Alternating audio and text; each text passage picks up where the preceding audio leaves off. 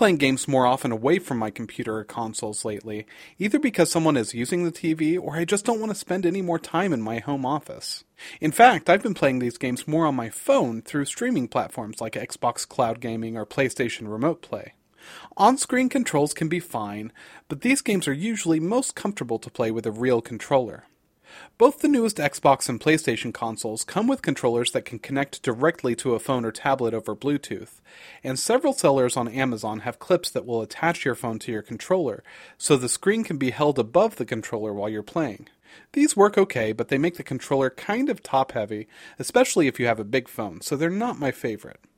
My preference are controllers that flank the sides of your phone's screen, kind of like the controllers on a Nintendo Switch.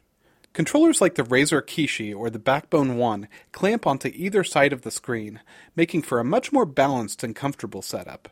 And these controllers are powered directly by your phone instead of with a separate battery, making them more convenient too.